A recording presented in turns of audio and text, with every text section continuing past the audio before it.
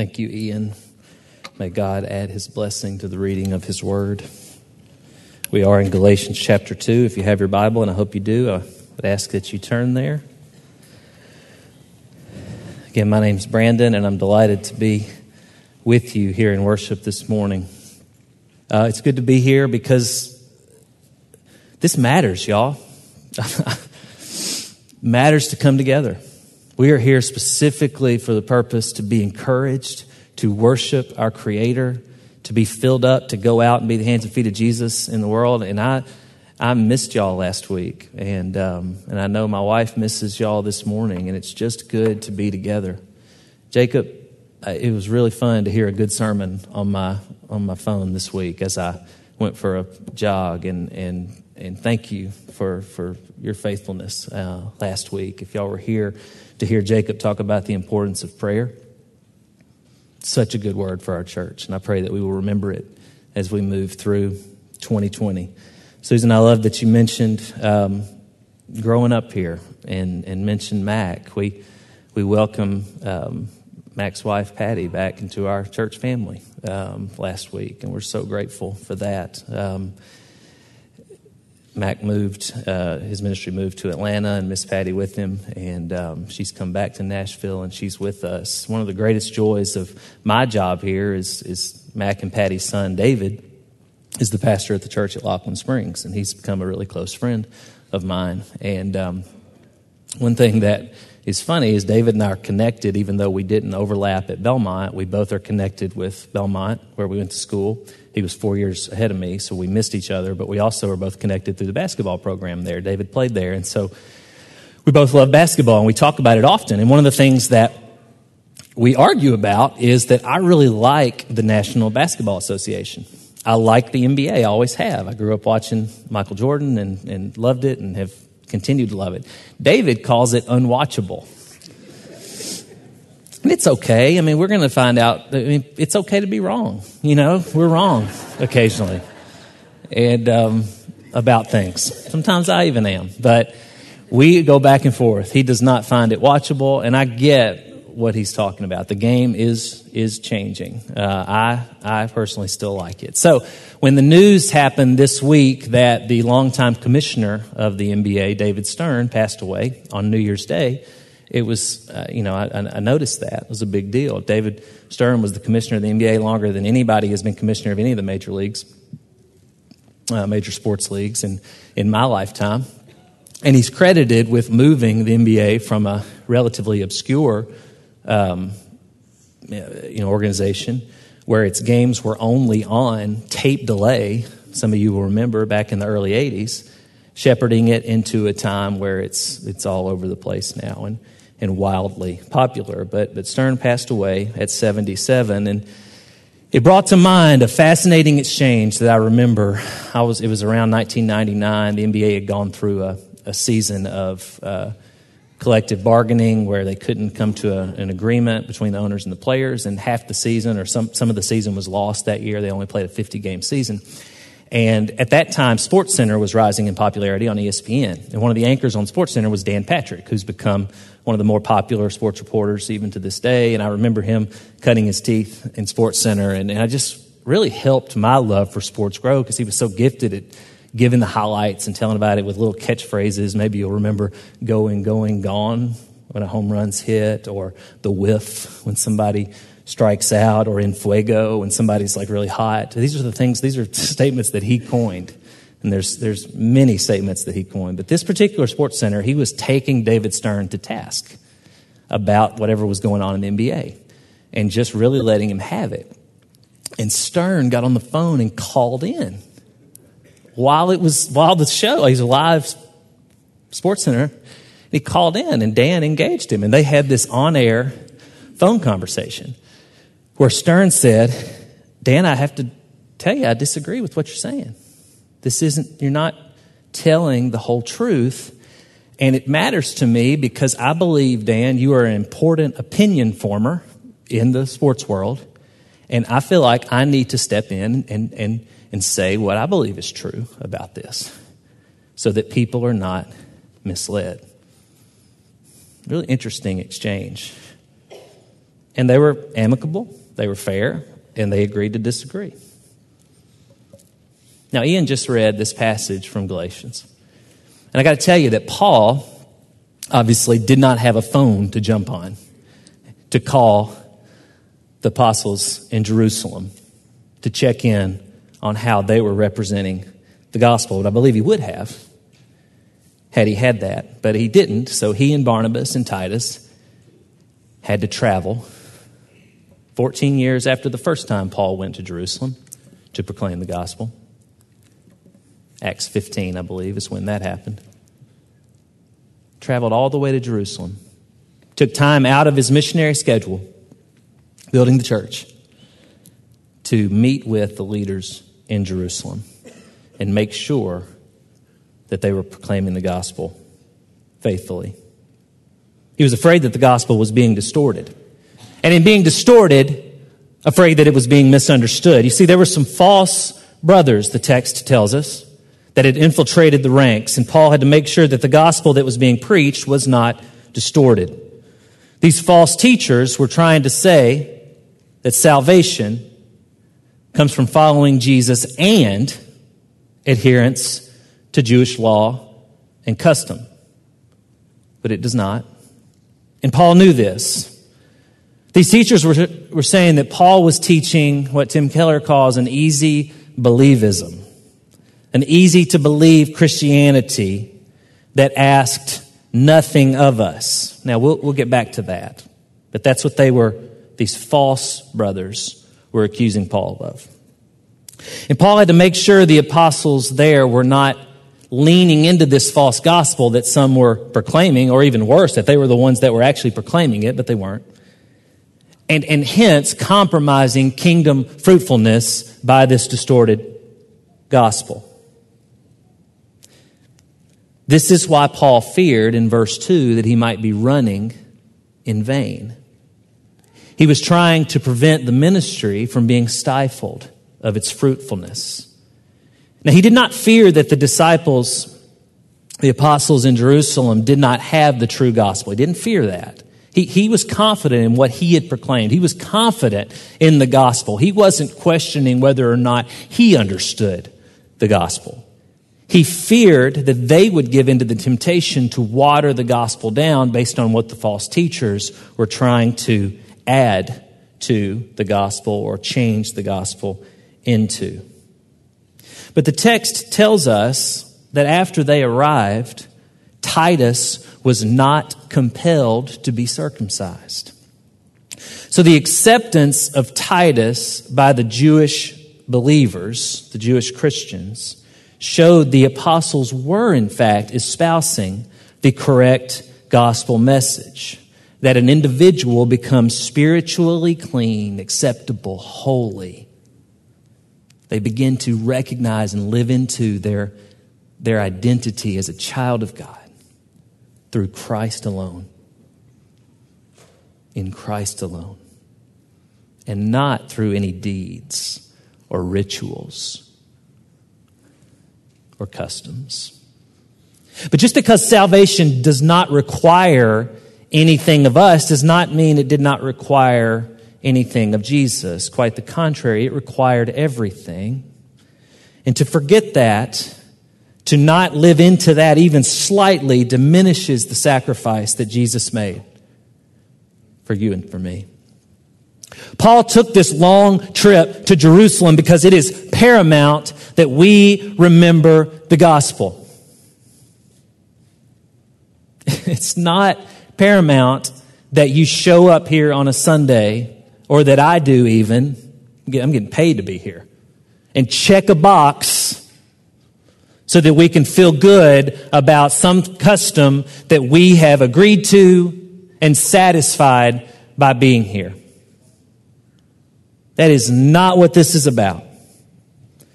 Paul took this long trip to Jerusalem because it is paramount that we remember the gospel in all that we do, in all that we are. That we remember that God's righteous demands are for us to be holy, for this world to be made whole. Yet our brokenness that we can just look around and see, it's obvious that results from sin is our current reality.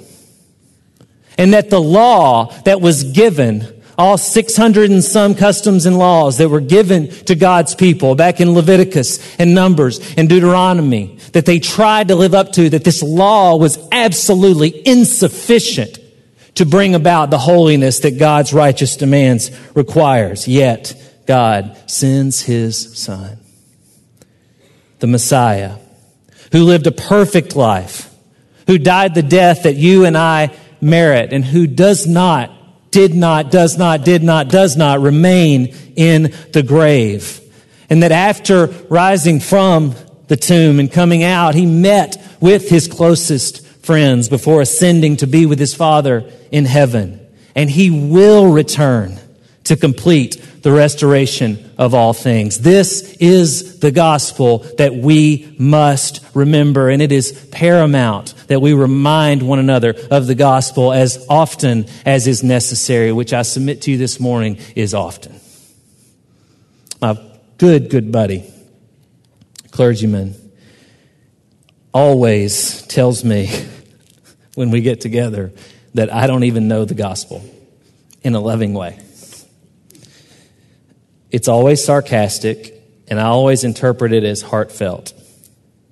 His point is that we all, including himself, need to be reminded of the gospel, lest we forget and compromise kingdom fruitfulness by A, failing to proclaim it, or worse, proclaiming a distorted version of it.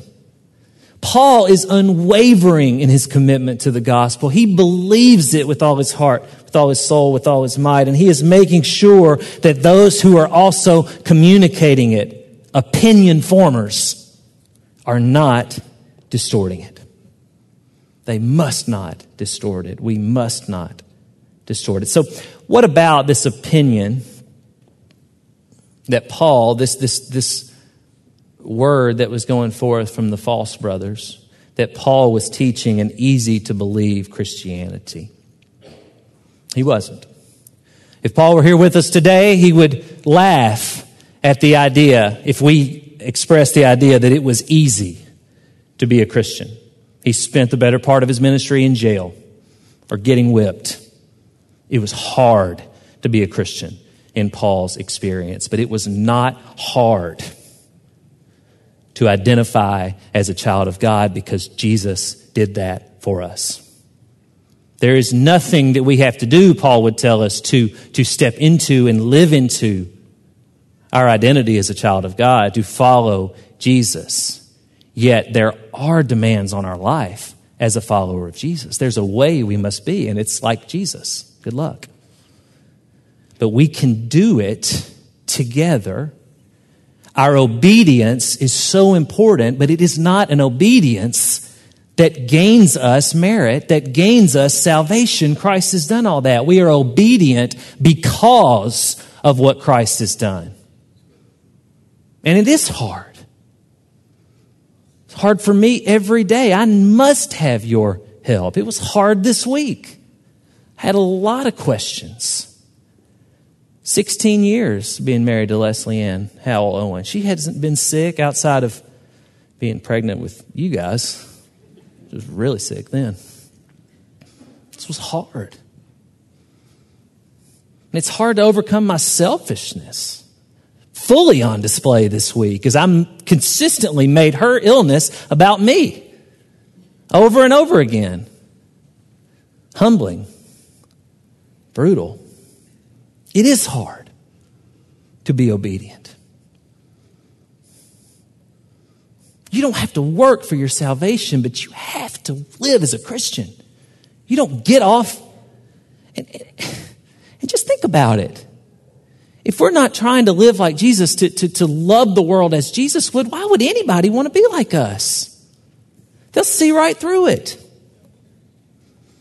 If we don't follow Jesus fervently, obedient because of what Christ has done, living into the truth of the gospel, that Jesus has done everything for us to have abundant life and eternal life with Him, then how will we attract and retain new disciples?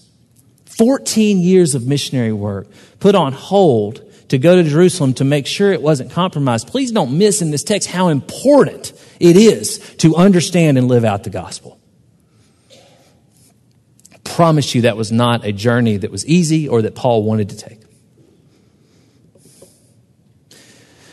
So what would Paul say to us if he traveled here today? Well, there are some things that we're going to say to one another that I believe are consistent with what Paul would say to us. And we have been saying them, but we're going to say them ad nauseum this year. I'm going to say them till hopefully you're sick of me saying them. We are called to be disciples who are making disciples. We are called to be disciples who are making disciples. This is how Paul would encourage us to be more fruitful. I get an email every week that tells me how many people are here at church. And it is so easy for that number to be something that really matters. It does matter. Like, we need to be here. And that number represents who is here. But that number doesn't say a thing about discipleship. It doesn't say a thing about whether or not our hearts are breaking for what breaks God's hearts and whether or not our hearts are turning to God, who alone can heal and restore all things. That number does not measure fruitfulness. I believe the numbers will come, or maybe they won't in our lifetime. But we just spent all of December talking about God's faithfulness in Revelation and what God will ultimately do. So I know how it ends. I know that those numbers will come. And yes, I want them to come sooner. Yes, I want our discipleship to explode to the point where people who do not have the hope that we have in Christ, that we should have, will have it as well. Our call is not to ensure fruitfulness. It's faithfulness. God will bring the fruit. We are obedient because of what Christ has done. On the first Sunday in October, you may remember, we had a Vision Sunday. We heard Mike Glenn on the screen encourage us that we were not going to be able to do it anymore like we've always done it. Indeed, we are going to need some new wineskins. Eugene Peterson contended 40 years ago that it was not difficult to get a person interested in the message of the gospel, but it is terribly difficult to help someone sustain that interest. True. I would argue that Eugene, were he with us today, would say it's become a lot harder to even get someone interested in it. There's so much else out there. And so, by default, it's even harder to sustain that interest if it's harder to even tickle someone's fancy. But these two things are so important. To get someone interested in the gospel by proclaiming it, and then to help them sustain that interest. And because it's harder, because our context is different, we have to learn. We have to be malleable. We have to try new ways. We were changing Leslie Ann's sheets at the hospital this week, and we were putting the sheets in, and it flooded a memory. I learned from my mother's mother, my grandmother, Peggy, to tuck in every corner, like hospital corner, like military corners, tight, snug, very difficult to unleash. And it was so, as a young child, I was frustrated with that because it was hard work to get them in. And then one Christmas, we were at my dad's mom, Grandma, who's with Jesus now, and I was making the bed with her. And she didn't tuck the corners in. And it was awesome. I said, Grandma, you don't tuck the corners in. She said, no, you don't have to do that. They come out anyway. Blew my mind. You can do this differently. You may have heard this story, but I'm going to tell it anyway because it's a great story. I don't know if it's true, but there's a story, a legend where there's a mother and a daughter, and they're baking a pot roast in the kitchen. And as they begin to make it, Mom cuts off both ends of the pot roast. puts it in the pan, sticks it in the oven. And her daughter says, Mom, why do you cut off both ends of the pot roast? I said, well, my mother cut off both ends of the pot roast. Why don't you ask your grandmother? So she calls her grandmother and asks her, well, Grandma, why do you cut off both ends of the pot roast when you cook it? And she said, well, my mother did that. So why don't you call my mother? Her great-grandmother was still alive. So she called her great-grandmother. She said, Great-grandma, why do you cut off both ends of the pot roast when you cook it? And her great-grandmother did not say that her mother did that. Her great-grandmother said, honey, that was the size of our pan. That was the size of our oven. So I cut off both ends so we could cook it. The pans have gotten bigger. The oven's bigger. It's different. We are not going to be able to do it like we've always done it. But hear me. It does not matter how much our context has changed. It does not matter what our newer, better, fancier, shinier methods of evangelism and discipleship are if we are not first disciples ourselves.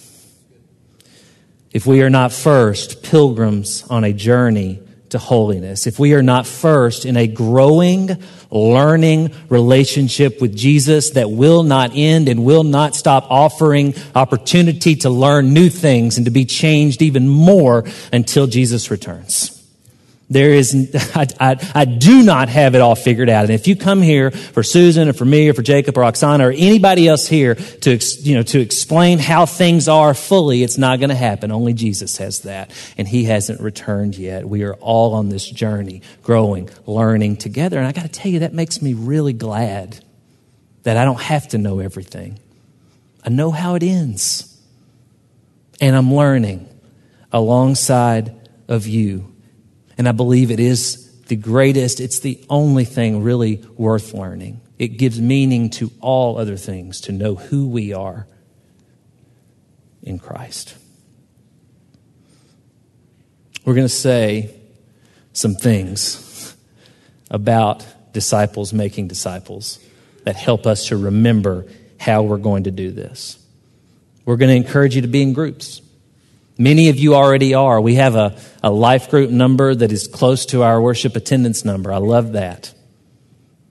I want that to always be the case, or even be more so. Maybe we'll have people who are only in groups, but they don't come to a large gathering. I hope they will eventually, but maybe they don't ever, and that's okay. That's part of a new way of thinking. But they're with us. They're with even a smaller portion of us. And maybe that group doesn't meet in these walls, and that's okay. Maybe it doesn't meet on Sunday or Wednesday, and that's okay. But we're going to be in groups. Our text teaches us that the right hand of fellowship was extended to Barnabas and to Paul and to Titus, and they were together. Don't miss that. They needed one another. Paul did not set out on that journey alone, and we can't do this alone. You need a group. And we need to provide groups that not only fill us, but also reach out to others.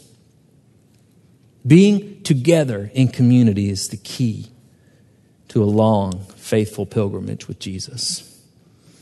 We're going to encourage you to have gospel conversations. So many of you already are. So many of you have already taken the training, which is not perfect training, but it's encouraging and it's done really well.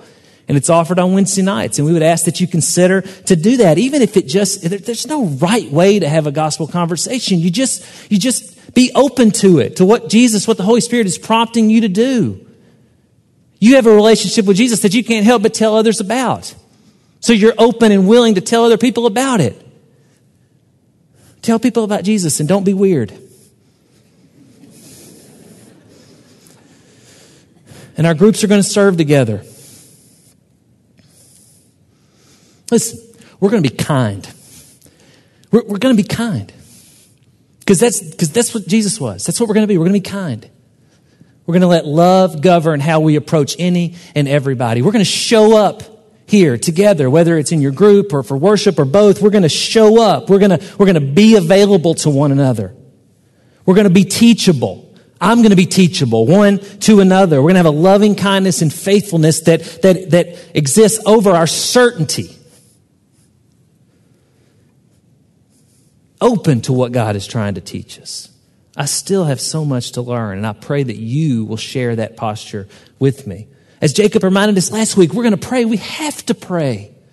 Prayer is the posture, it's the breath of the Christian. It's the posture that doesn't necessarily change things as if we could, but it helps change us as the Holy Spirit works through us, and then we go change things. Prayer is vital. We're going to study. Don't be scared of your Bible. We're going to help one another understand it even better because we're going to spend time with it and we're going to share. Verse 10, they asked only that we would remember the poor, which Paul says he made every effort to do because you cannot follow Jesus and have plenty and not share it. It doesn't work. Now, all of this comes out of the overflow. It comes out of what Christ has done for us, and not in order that we would attain salvation. We remember the gospel that there is nothing that we can do to make God love us more or less. The work has been done by Christ, and I pray that you know it today. It's why we gather. It's why we gather around the tables. In these next few moments, we are going to do that. We are going to share in and celebrate the Lord's Supper together.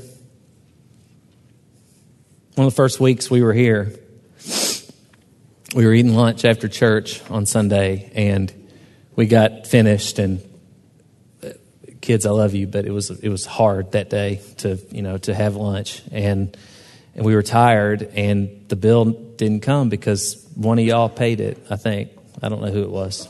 I'll never know. I don't have to know. That was really cool. Thank you, whoever it was. This meal that we were about to share has also been paid for. And as we gather around the table and remember that it has been paid for, we remember the gospel because we must remind one another of the gospel.